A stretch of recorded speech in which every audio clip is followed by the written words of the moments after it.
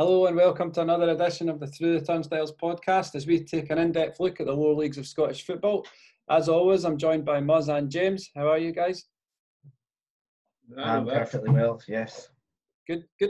For those of you that have tuned in before, you'll know the format. If you haven't, I'll just run through it quickly. So three of us are analysts and scouts for clubs in Scotland, ranging from Premiership to League Two. So we see a lot of games every week, which allows us to kind of form these opinions and give our thoughts and feedbacks as we focus on the Championship, League One and League Two. Each episode as well, one of us will pull a question from the ball bag, which is a teaser that will set the other two to try and answer for the duration of the episode. Before we move on to the teaser, I'll just ask you to do us a big favour. If you're watching on YouTube, if you could like this video and subscribe to the channel, that would help us massively. We're also on Twitter, which you can find us on by searching Through the Turnstiles. And we're also on Spotify Through the Turnstiles podcast, so you can find us on those platforms as well. Any feedback, please feel free to give us it via the comments on YouTube or on Twitter. So Muzz, this week I think you're the one with the question from the ball bag. Yeah, this week I'm going to sort of zoom in on League One. I'm looking for, in a 4-4-2 formation, the highest all-time goal scorer in League One for each position. So for centre-halves, are you looking for two, the top two, since there's two centre-halves? Yeah.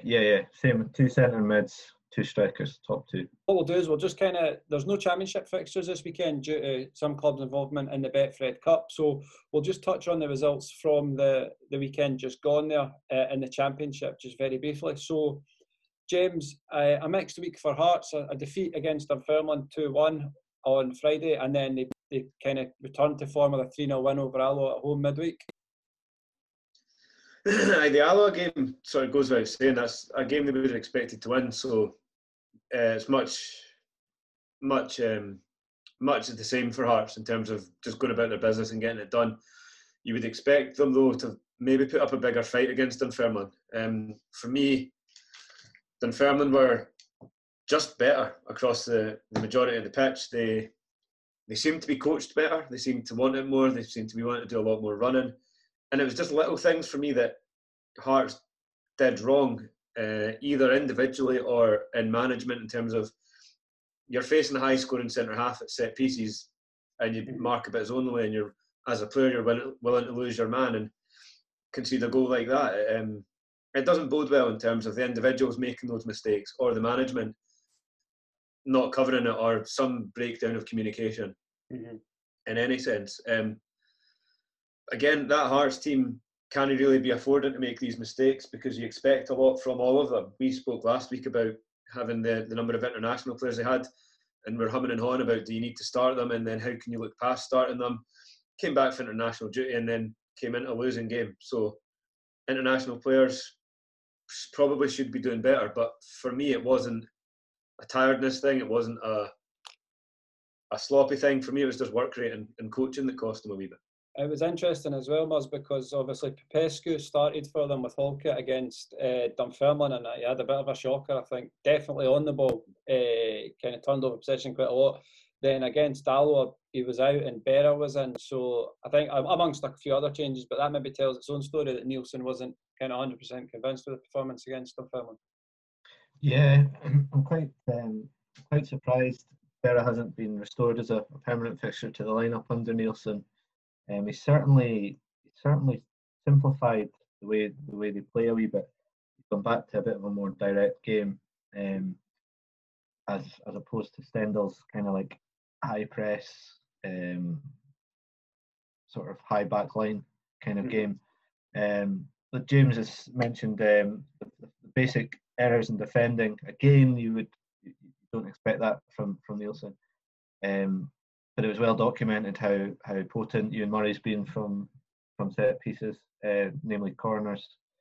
Recently, when you've got guys like Halkett in there, should just be man for man really, if you want to be basic. But Dunfermline, we talked about last week how Stevie Crawford seems to kind of like take each game at a time, and he's like a bit of a chameleon with the team. He's willing to adapt to kind of counter the way certain teams play, and he's just pulled off a real masterstroke there, and made a real statement to say, like, we're going to mix it this season, top of that league. It's interesting because I saw Dunfermline a fair bit last season through various means, looking at them and players and the opposition they were playing, and I didn't see that side of Stevie Crawford last season. They kind of stuck to kind of similar formation regardless of who they were playing, and they changed a few players, but it seems like he's kind of kicked on a lot as a manager over the kind of summer and lockdown, etc. And he's now doing things that he wasn't necessarily doing before. So it's credit to him, James, that he's maybe adapted and maybe had a long hard look at what he didn't do as well last season and tried to improve on it. I think the lockdown's given folk a chance to do a bit of soul searching and a bit of, just refining how you want to go about things. And this season can almost be viewed as a bit of a free hit for people. The championship's not going to be an easy league, but realistically, anyone can beat anyone, and being a shortened season, I think folk have gone in it just been like, I will have a whirl, and it's almost as if some of the teams are playing without any pressure, and that's benefiting the players and the management themselves. And Stevie Crawford's gone and had a look at what he can do and come back and come up with what he's got just now. And like I say, that's slightly pressure free because you're looking at Hearts going, well, they should be the ones getting promoted, so if we can do anything, then brilliant, good for us. And it's certainly working for a lot of the teams in that league.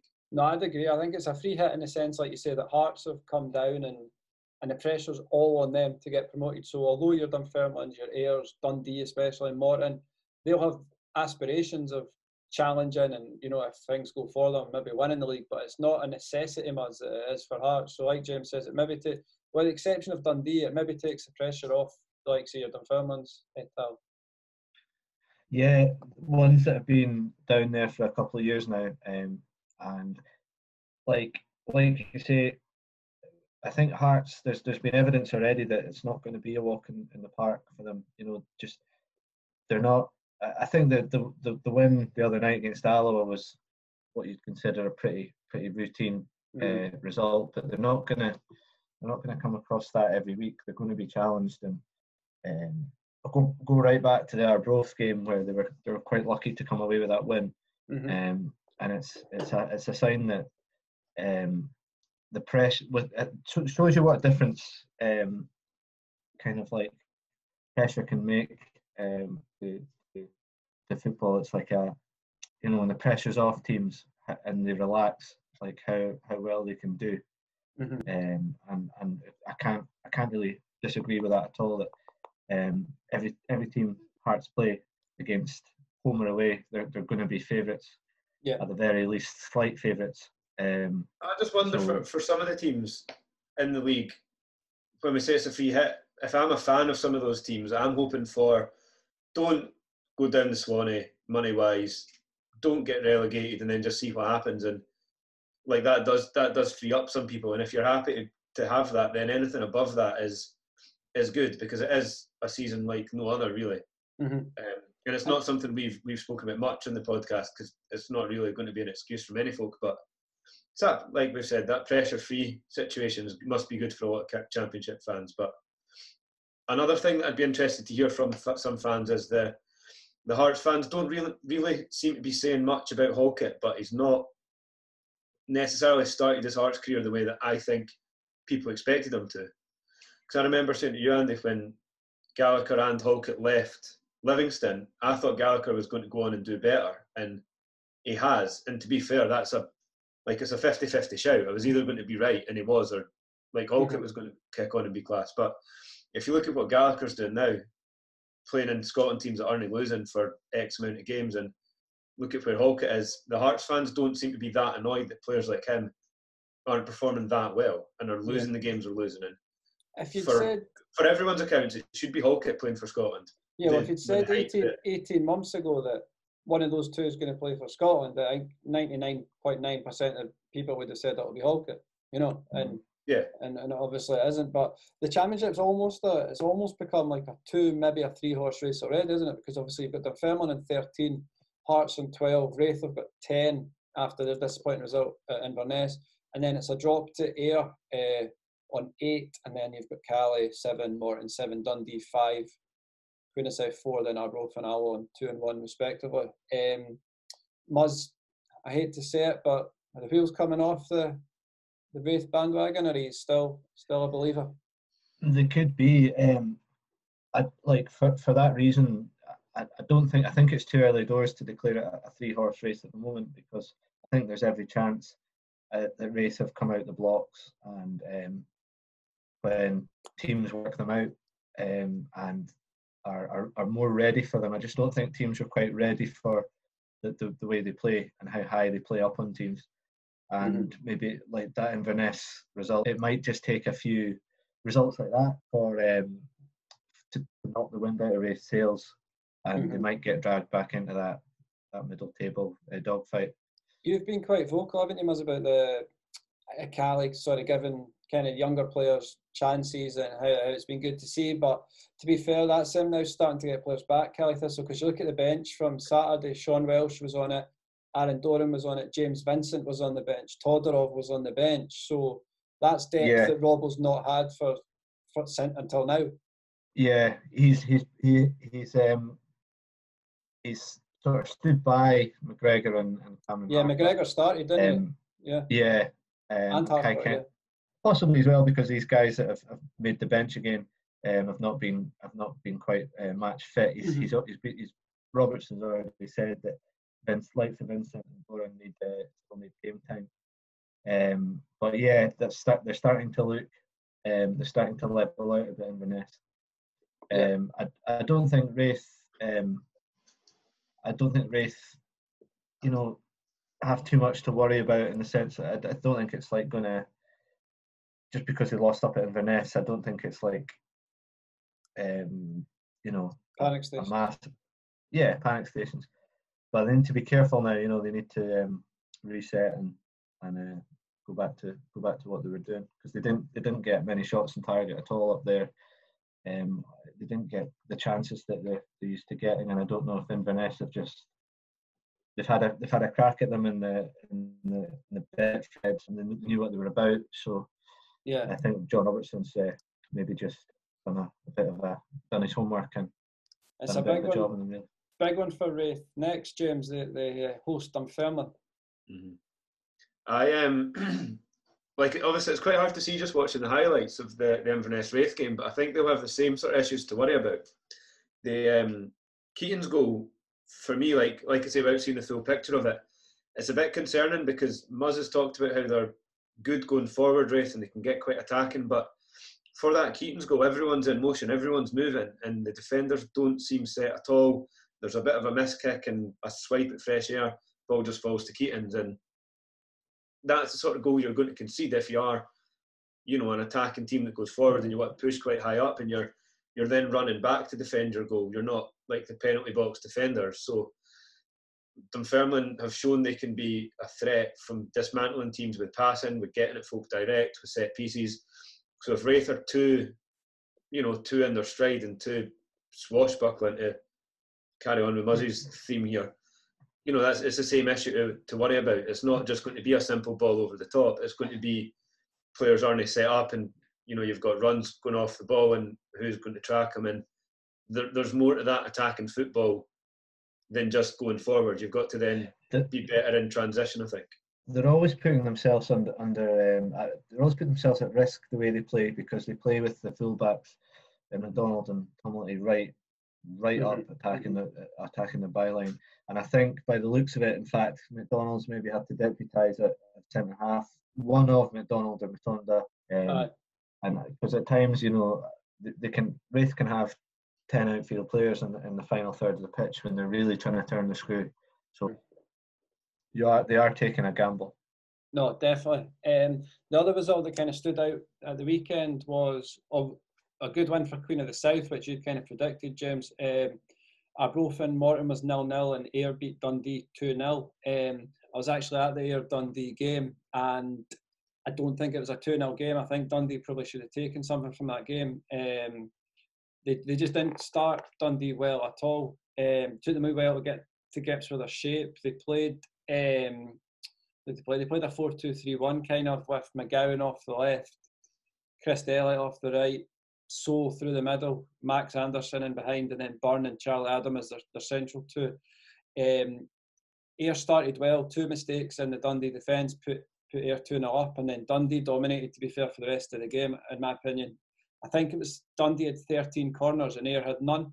And Dundee missed a great chance at the back post. I think it was Christy Elliott. There were 2 or 3 shots where the goalies made good saves. And I saw Paul McGowan's interview / rant / outburst in the press on I think it was the Sunday or the Monday, where he said it wasn't good enough from any of them. I felt they did all right in spells, but Adam was disappointing.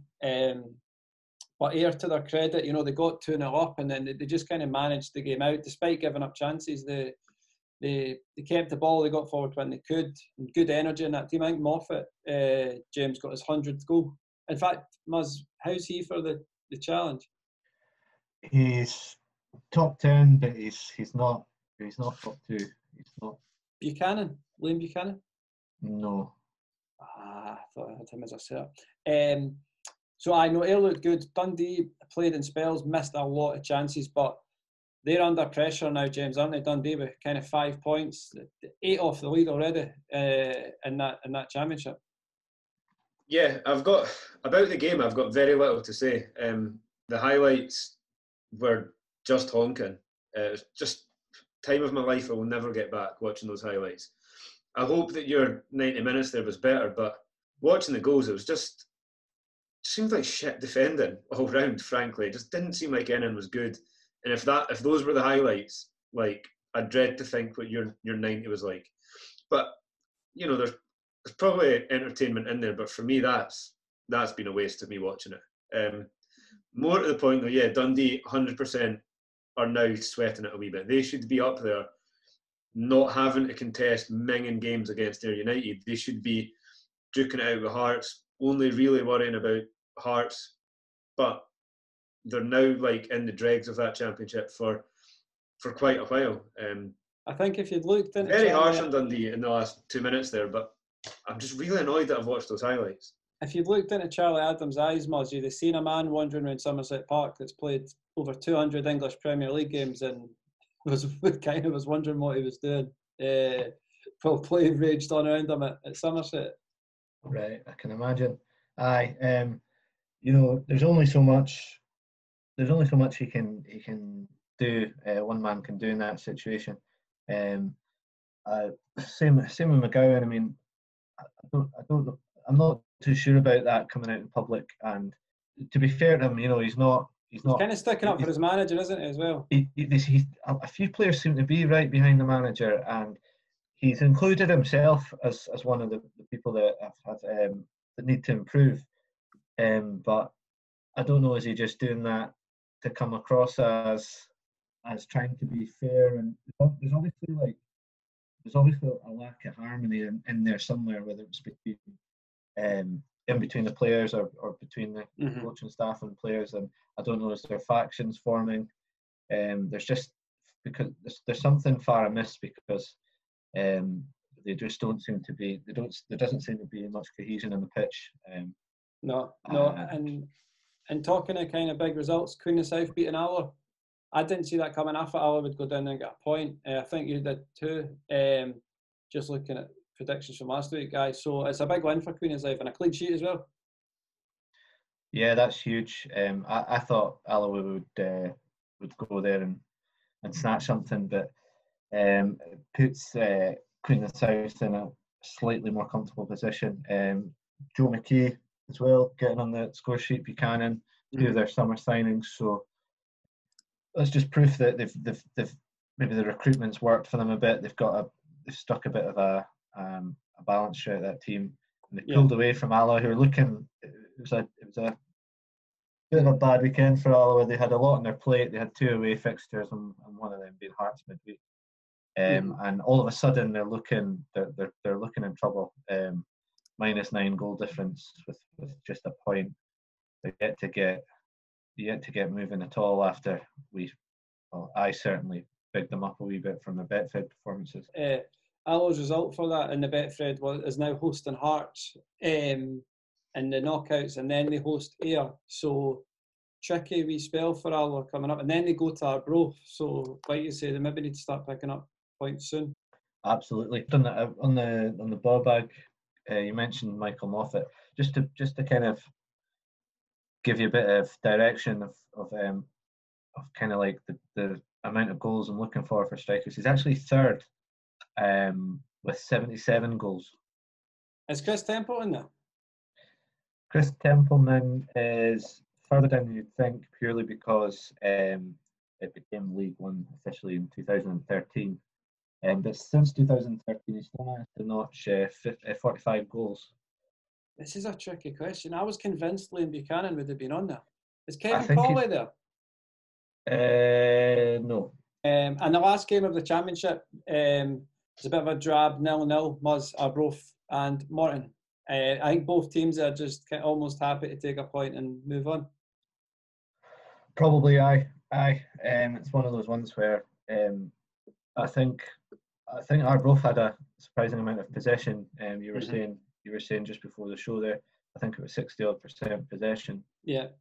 I don't know how much of the air, how much possession the air had in that game, but quite a lot of fouls. I heard the ball needed subbed at half time.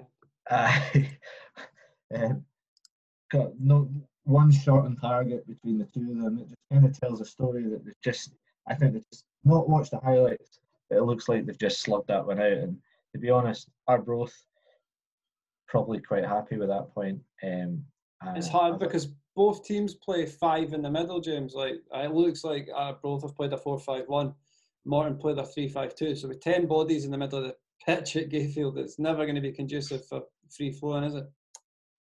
It just seemed to be one of those games where, like that seemed inevitable to us. And I say that without really remembering what I predicted last week. But you see the scores we all predicted a Morton victory. All right. Because of the Hopkin factor. And the fact that I always get Morton wrong. So yeah, we should have known. Yeah, fine, aye. But yeah, that was going to be a game where that had potential. And to be fair, I do believe that Morton still now probably should have the ability to go at games like that and win it. But by the same token, when you see that come in, aye, fine, yeah, not surprised at all. Both teams should be annoyed, I would say, at that. Morton probably more so. Nobody really wants to be walking away with that with just a point. So that rounds up the championship, and we'll now take a look at League One. So, Muzz, what did you have highlighted as your game of the day?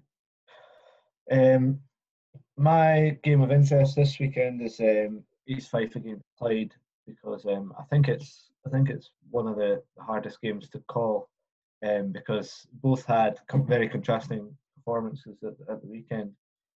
East Fife off the back of a 2-0 defeat against Partick Thistle, where they created very little chances. I think it's probably as poor as they've been all season. They were very, very pedestrian. It was quite a heavy pitch at Partick, quite damp. But they just played a lot of kind of hopeful long balls up to Jack Hamilton, and it didn't stick with him.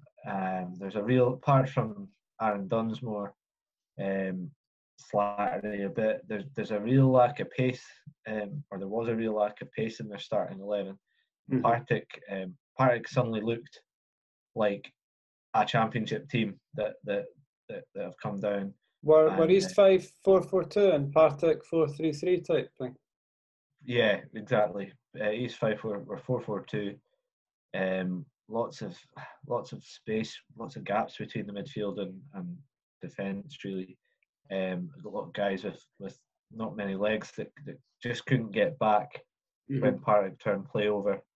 And Docherty's quite leggy and stuff, isn't he, for Partick? Yeah, so he'd be kind of in about East Fife.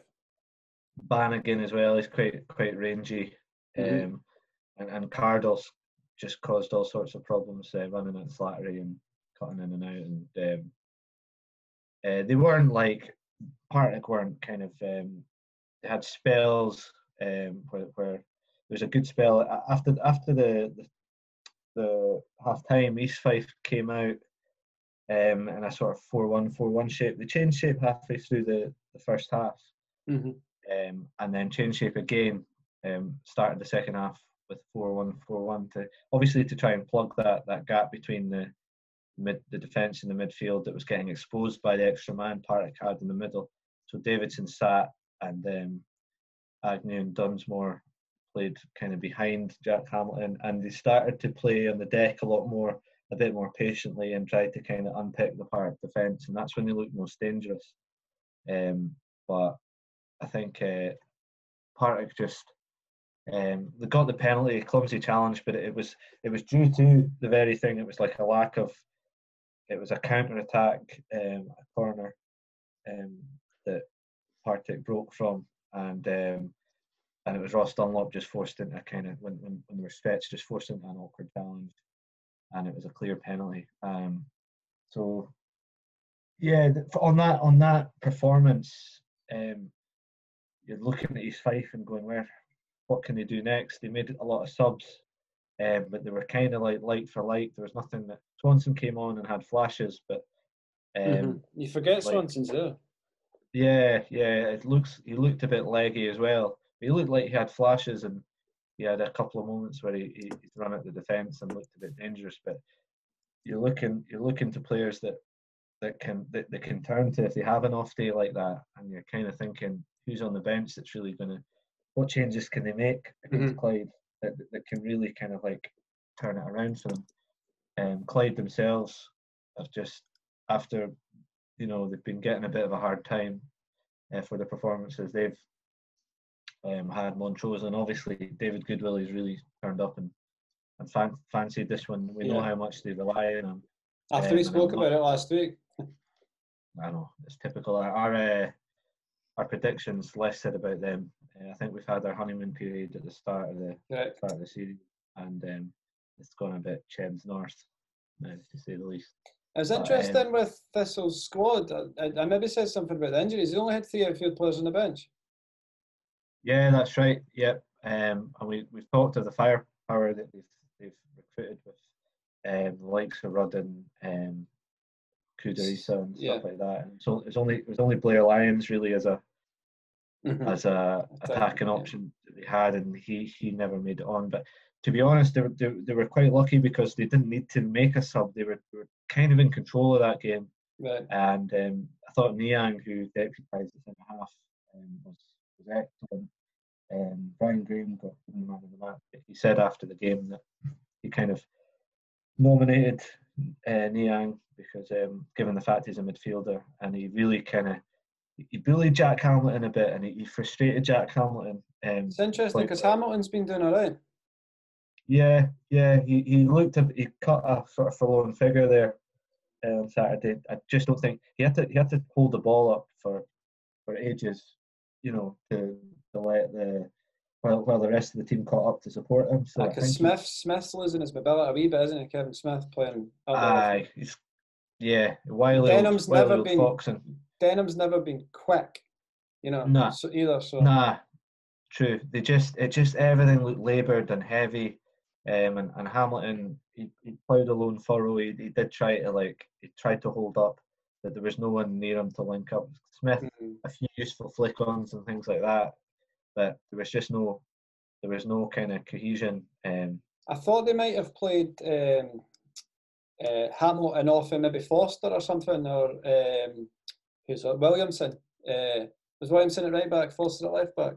That's right. I thought they might have played more Dagger on top of Foster, because when I saw him for St Johnstone, he was never great aerially. So you wonder if maybe they did more Joy, kind of just played Diags on top of him. Aye, possibly, yeah. How was Foster? There, he's all right. I don't think he's. I think he's at that stage of his career now where he's come to this level, and he's got experience and a bit of know-how, but he didn't do a lot wrong. But when he wasn't really challenged this game, he wasn't run at. Dunsmore had a couple of goals down the right, but then Dunsmore was switched inside, and then they just East Fife didn't have anything to. So he had a bit of a fly on Foster. He wasn't really tested. He was on the pitch. It's good of him to turn up. And like you say, Clyde obviously got a David Goodwillie beat Montrose 3-2. I think, James, you watched that one, didn't you? You saw bits of that Clyde Montrose game. Yeah, I feel like it's not, flattery is the wrong word to use, but I think both teams could have left that game with something. And if I was a Montrose player or fan, I'd be annoyed that, Clyde just seem to be, their luck's really just riding on Goodwillie, who they are, I suppose. But he, the 3 goals they scored, first one, the Montrose keeper's come out, gone down at his feet.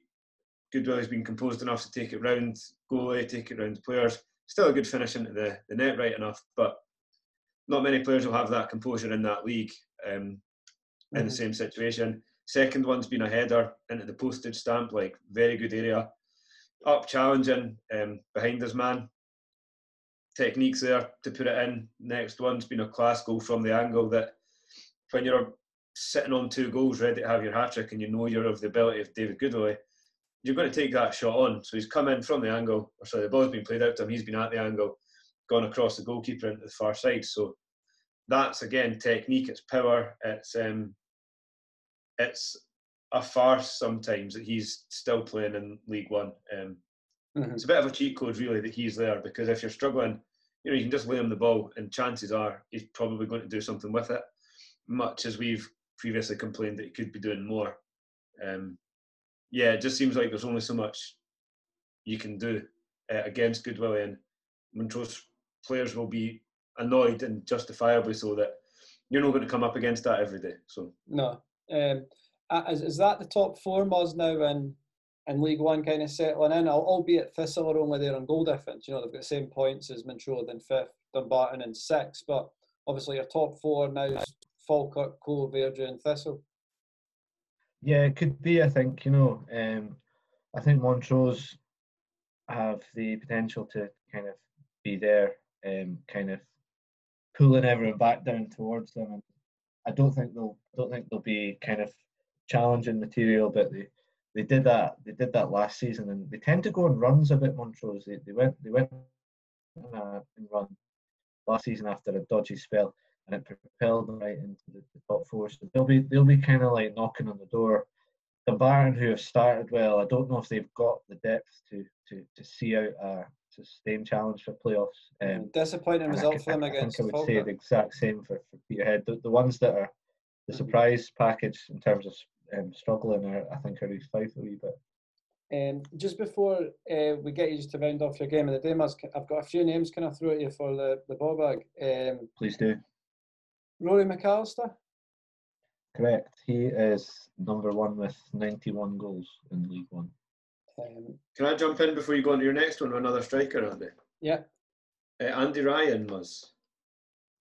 No. Stephen Dobie? Dobie, no.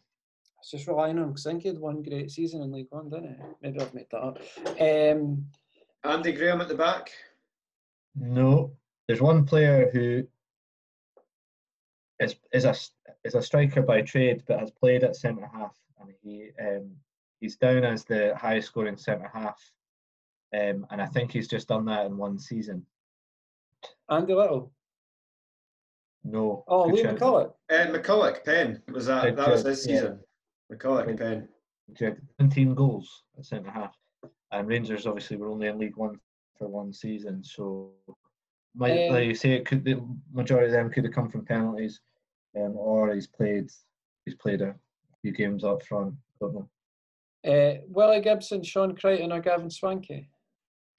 Gavin Swankie, midfield, centre midfield, 51 goals. Tell me the other ones again. Sean Crichton at centre half, or Willie Gibson? No, neither. So, Must, coming back to your game of the day, East Fife Clyde, who did you see winning that one?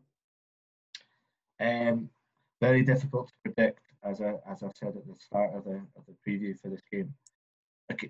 For Clyde, you can't get away from the fact that is David Goodwillie going to turn up again and be on form.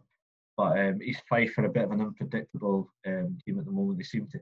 The first time I'd seen them was Saturday, but they've picked up a couple of half decent results. From that win at home they had the week before that, the 2-1 Yeah, victory. three losses, a win and a draw they've had so far. I have to go with draw. I think East Fife will win that one. James, I know you've touched on Montrose, obviously, with their game against Clyde there.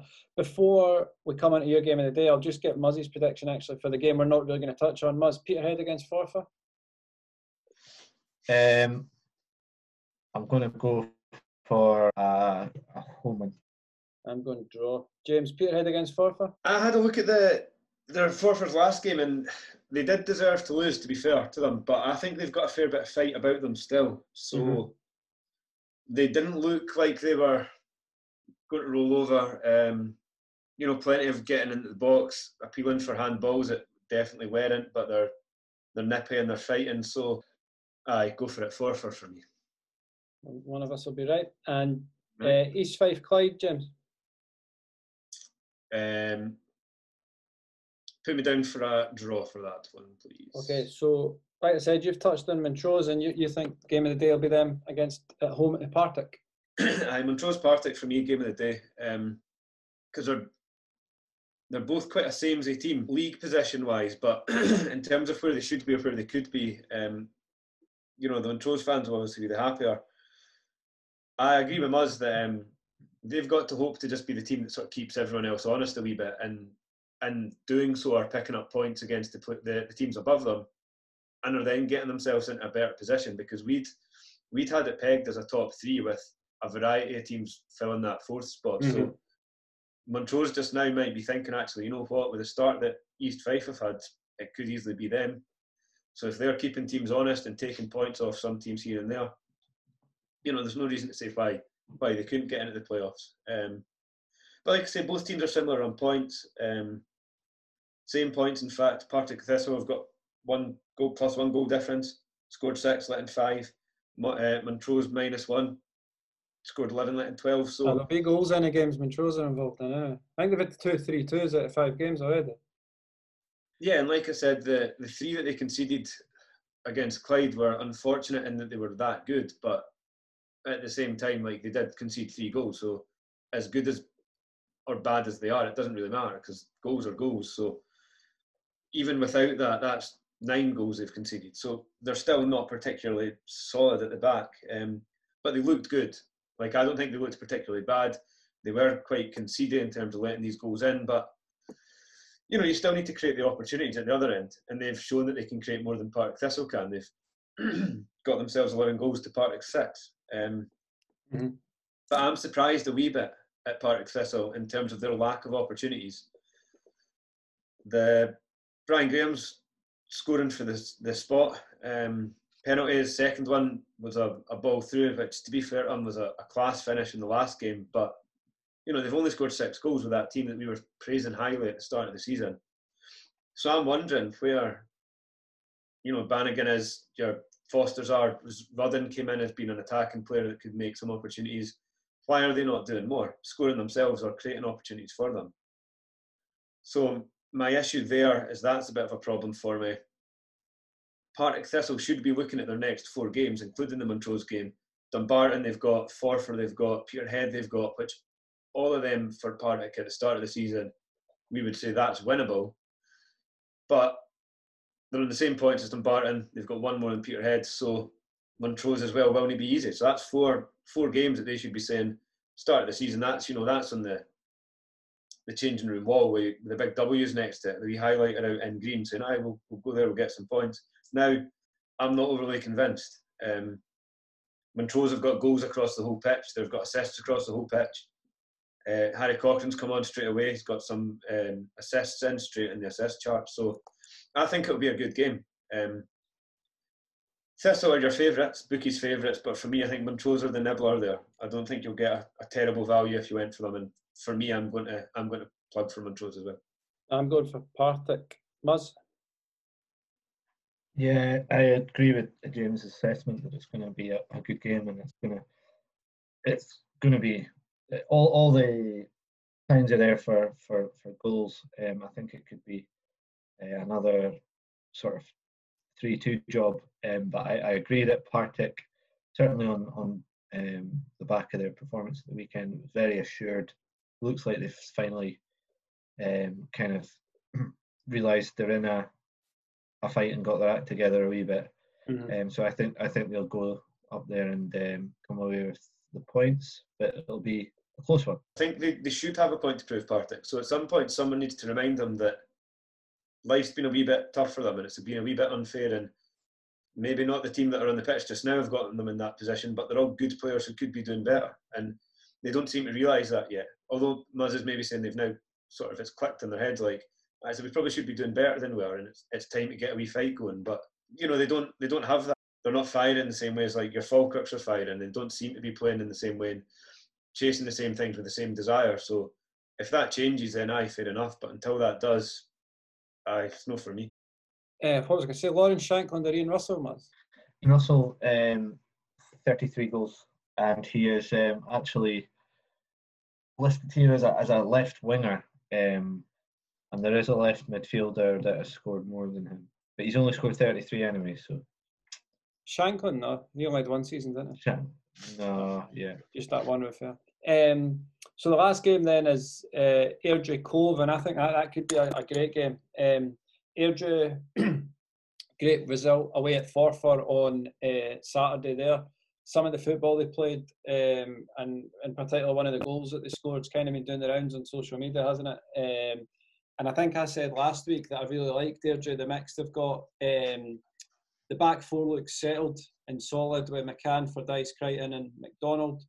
Kerrin, Mackay, Industrious in front of them, and then that just lets the front four kind of go and play and lets the full-backs push on a bit. So good to see Connell score. Like I mentioned last week, I like him, physical, gives him something different.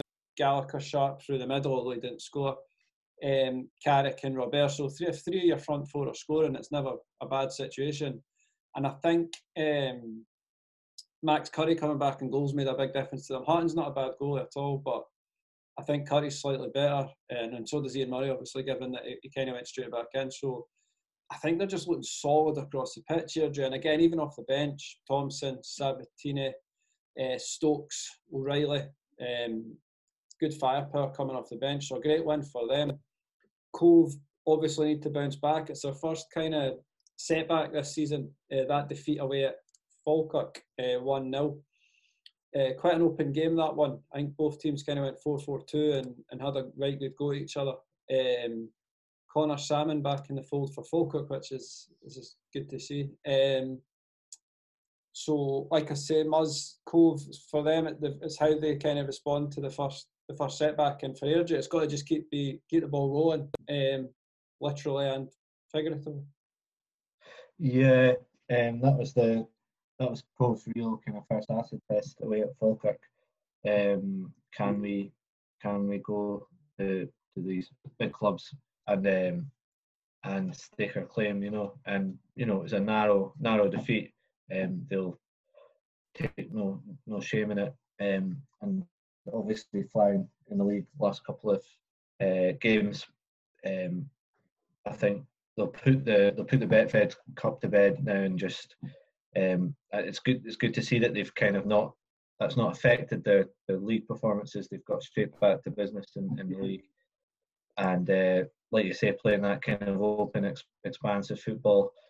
Robert being a real catalyst for that. He's really kind of lit up the team.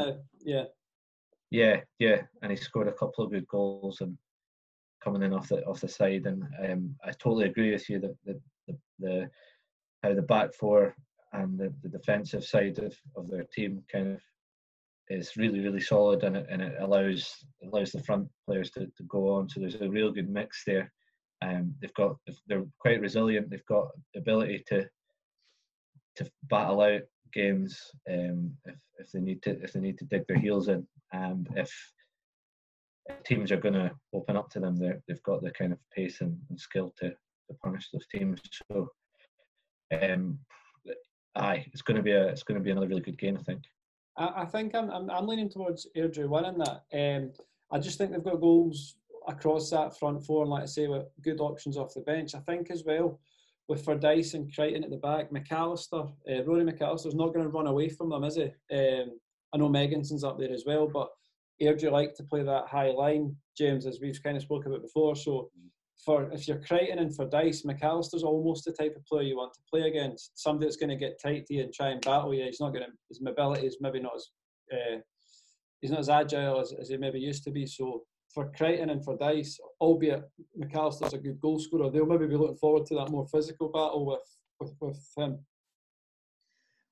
Although in saying that, if I'm lining up against him, I'm telling him to stay not on them, pushing that line back, but take a few yards closer to your own goal, because we saw many times both of them are liable to come and try and win the ball ahead of you.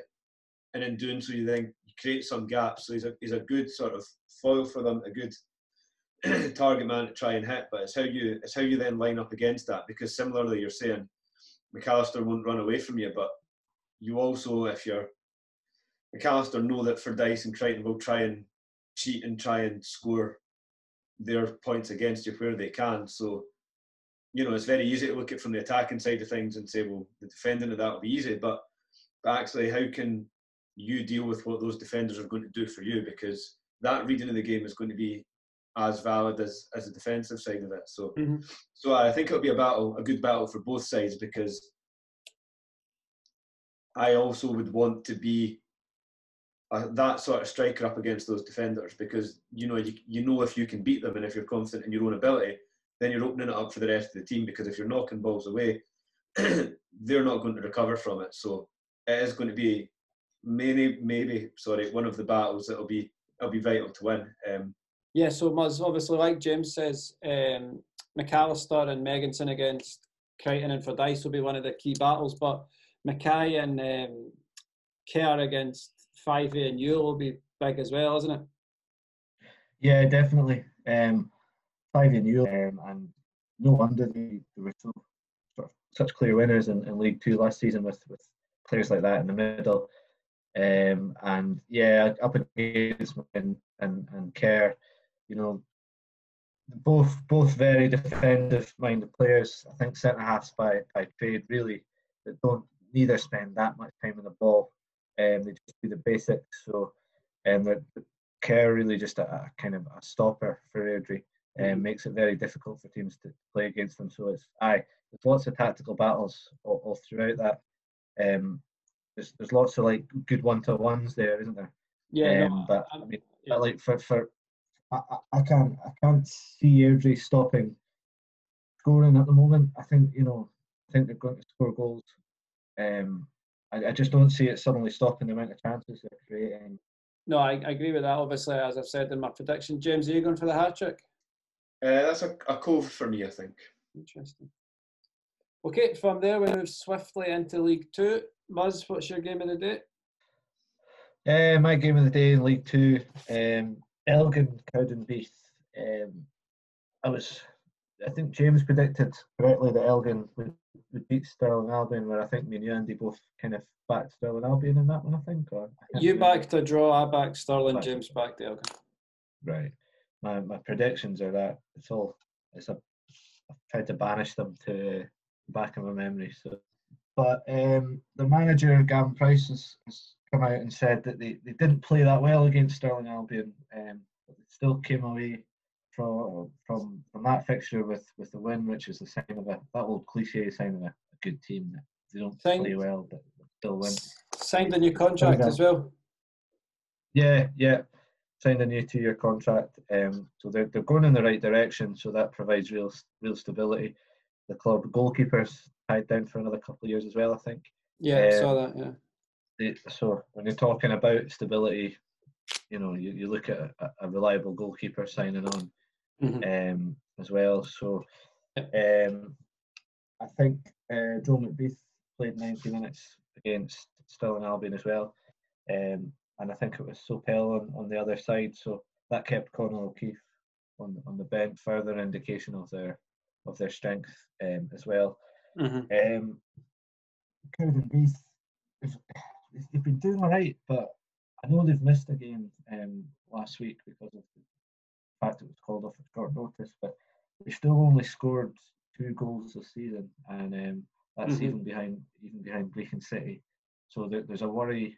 I look at the team and I see players like Harvey Swan and Fraser Mullen, Barr, like good players, but outside of that, they're a bit kind of there's a bit of a lack of experience at that level, and there's a lack of depth as well. You know, they're lacking numbers, and when they're not Craig scoring, Easton's been on the bench, and I think he's about 41, 42-year-old.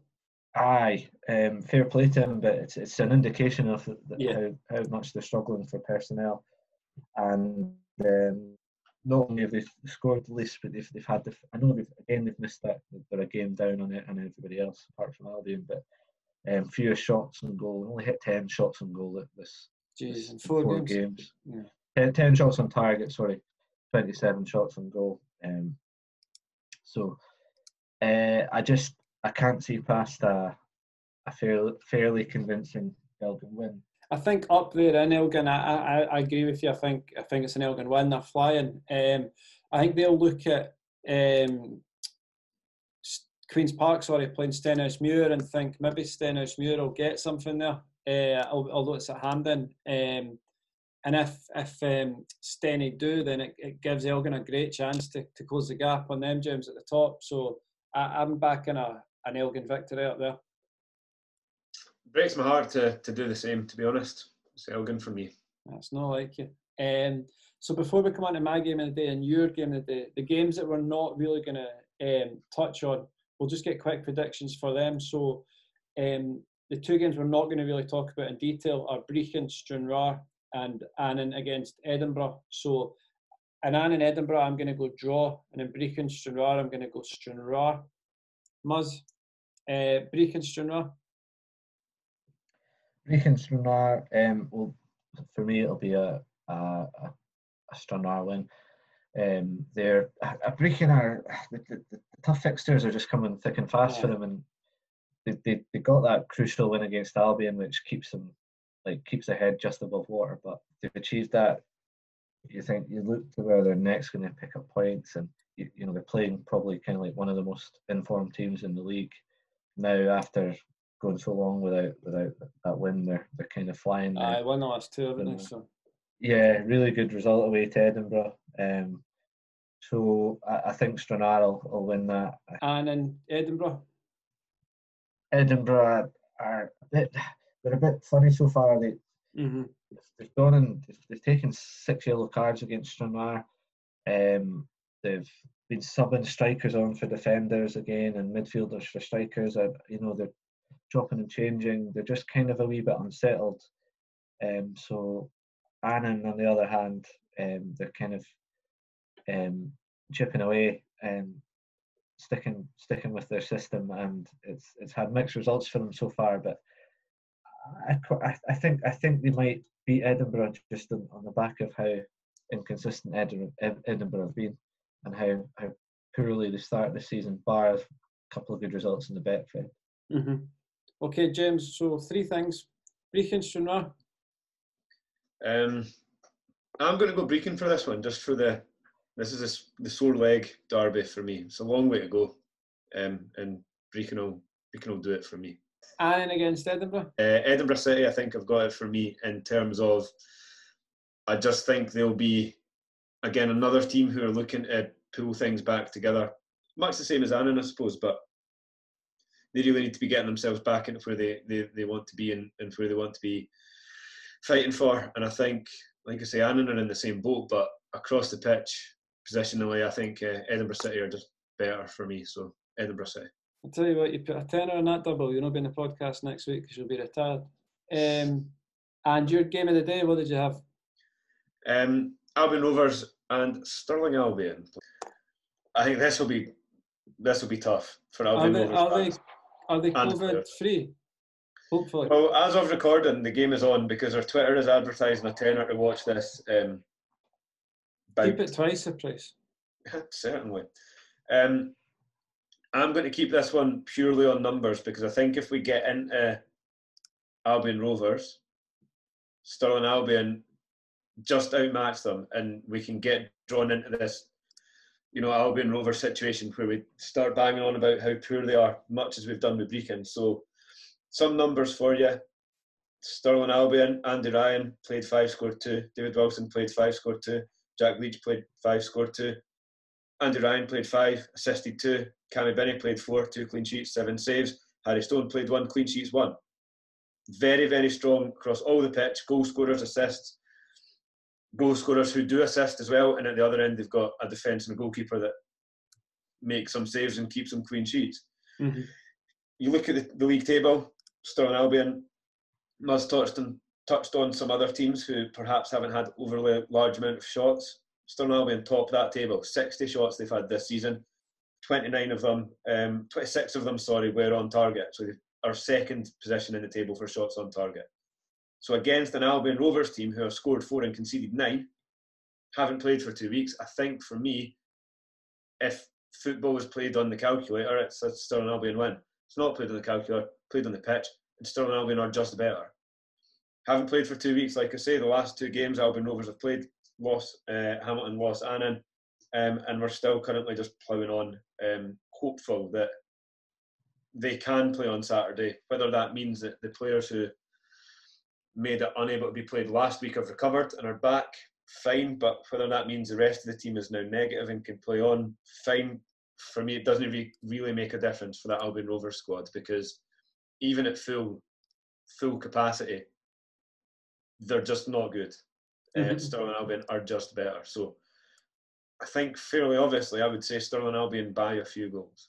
I back you. I think I can't disagree with any of that. I think Stirling Albion, even you look at their bench, although they were beaten by Elgin on Saturday, like you say, talking about their shots, they actually had more shots on target than Elgin did.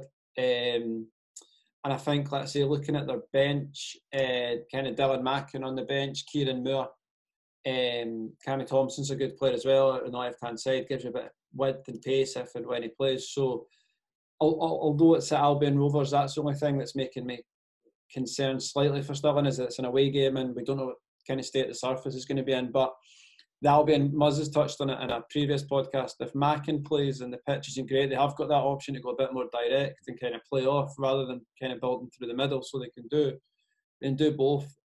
So I'd agree with you that it's a Stirling Albion win. Muzz? I think it talks to a lot of what Stirling Albion are doing off the pitch as well, because I said right at the start that the money invested in Andy Ryan won't be a waste, but without knowing the ins and outs of the deals and the contracts, you can't imagine he'll come cheap, and he is a player who could be playing higher up, so he's a sensible investment, and it's working, and the backroom staff, the management, the data analysts, everyone that's going, I think is speaking currently this season so far anyway, is to that investment and how the club's actually been run. Yeah, no, they're playing well. They've got a good shape about them. They look good in and out of possession. They look strong, good kind of build, good mobility, legs throughout the park. And for any Stirling Albion, and for any lower league fans in general, we're hoping we might have a wee announcement to make regarding a special extra time podcast coming up soon, actually, with regards to some of the things you touched on there, James. Muzz? Yeah, I think like James's sort of statistical analysis points in all the direction that it's going to be a Stirling Albion win. It's difficult to argue with those figures on paper. And again, I also agree with you that the pitch might be a factor, and if I am the gaffer on Saturday, I'm thinking about playing Mackin as well if the pitch is going to be in that kind of condition. And is Clifton Hill ever in a great condition? So you're talking about Mackin who you can go direct, you can keep the ball off the ground a bit, he can hold up, and you've guys like Curtis Roberts and little bomb on Ryan, beyond him, and Andy Ryan play off him. I think that's could be a good option. But I think Stirling have got the luxury to have different options, and I think that'll see them through against Albion Rovers. Yeah, no, agreed.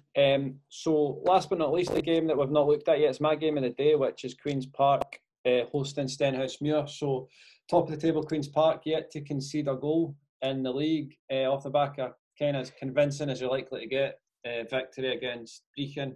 Jai Katongo off the mark, Bob McHugh, I think that was his first goal as well, which was a surprise for me. And Steny, who kind of, the last 3 games, there's been a draw, there's been a win, there's been a loss. So they're kind of they started well, but are they now beginning to kind of settle into James's pre-season prediction? As we've both seen Steny live this season and they've impressed us in the games that we saw. I'm surprised actually that Annan went there and got a win, although it was a last minute. They've kind of done their man, and to be fair, because they've scored, I think, an extra time in the first half, an extra time in the second half. I think it was 45 plus 1 and 90 plus 1 they've scored. So Steny will go there and give Queen's Park a game, but I think we've spoken about it before on that pitch at Hampden with the ability that Queen's Park have got in the final third and with the options off the bench. I just see Queen's Park winning that one, although the rest of the league will probably be hoping, Muzz, that Steny can take something off them. Yeah, the rest of the league will just be looking for Queen's Park to drop points wherever they can, because with McHugh and Kitongo off the mark now and Bainham scoring freely, Timon Murray's return, it's a real horrible proposition for any opposition. And I was as surprised as you were that Annan went to Steny and got that result. And you look at the team, Steny started Spence, McGuigan, Biabi and Tommy Muir up front. So they were really going for it. And Davy Irons is going to be exactly like you said. He'll be really disappointed at the time they scored those goals. They've obviously, I don't know, they've switched off at key times there, and it's something that they're going to have to address because, like you say, when we've seen them, I've been very impressed with their work rate, their structure, the leadership with Andy Monroe from the back. There's a real kind of like everyone's on the ball, everyone's on the same wavelength, everyone's kind of like working together. There's no bigger test in that league than away to Queen's Park. So if they are promotion material, they're going to have to step up. Yeah, no, I agree. And who do you see winning that? That being said, it's very difficult for the reasons mentioned and the fact that they've yet to even concede a goal. It's very difficult to see past Queen's Park. I think I would probably have to go for a home win if I'm going to put any money on it. And James, just before we have any final guesses at the ball bag, I'm guessing, given your track record with Steny, you'll be back in Queen's Park as well. Aye, this one for me is almost straightforward, but at the same time, it's one of those predictions I've got that just sounds a bit daft. Because I think Queen's Park will score, so it's just going to depend on if they concede, which, obviously makes sense in terms of if you're trying to win a football game.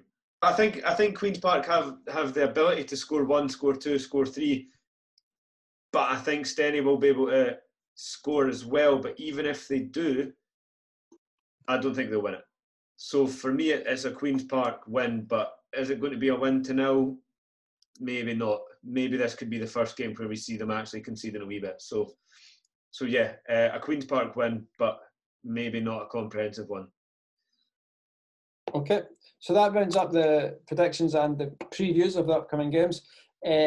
Jamie Stevenson was? Yes, he's in there at right back with 18 goals. Kevin Smith? No. Jeez, Agnew, surely, penalties. Agnew in the middle, 42 goals from central midfield. I'm thinking Benham's been in that league for a while. Let's rewind here. And that's your left midfielder. That is your left midfielder, and isn't Ian Russell. That's right, absolutely right, James. Danny Denham, 39 goals. Great shout, Bobby Land. I'll give you the left back because I think you'll be toiling. Yep, give us the left back. Scott McBride. Centre half is ex-Livy. You mentioned, are any of them ex-Livy? Or did they play for Livy during that League One season? One of them certainly ex-Livy. Craig Barr, no? No. Is Ryan Wallace the striker? Ryan Wallace is the striker. 84 goals. Jeez. I suppose he's played for a lot of clubs, hasn't he? He's kind of dotted himself out. Yeah. We're not having Alan Lithgow at centre half. Lithgow's fourth with 12 goals.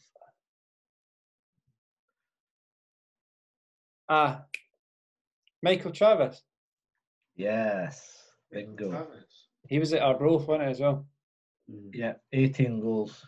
So run us through the 10 then, Muzz, just before we finish up.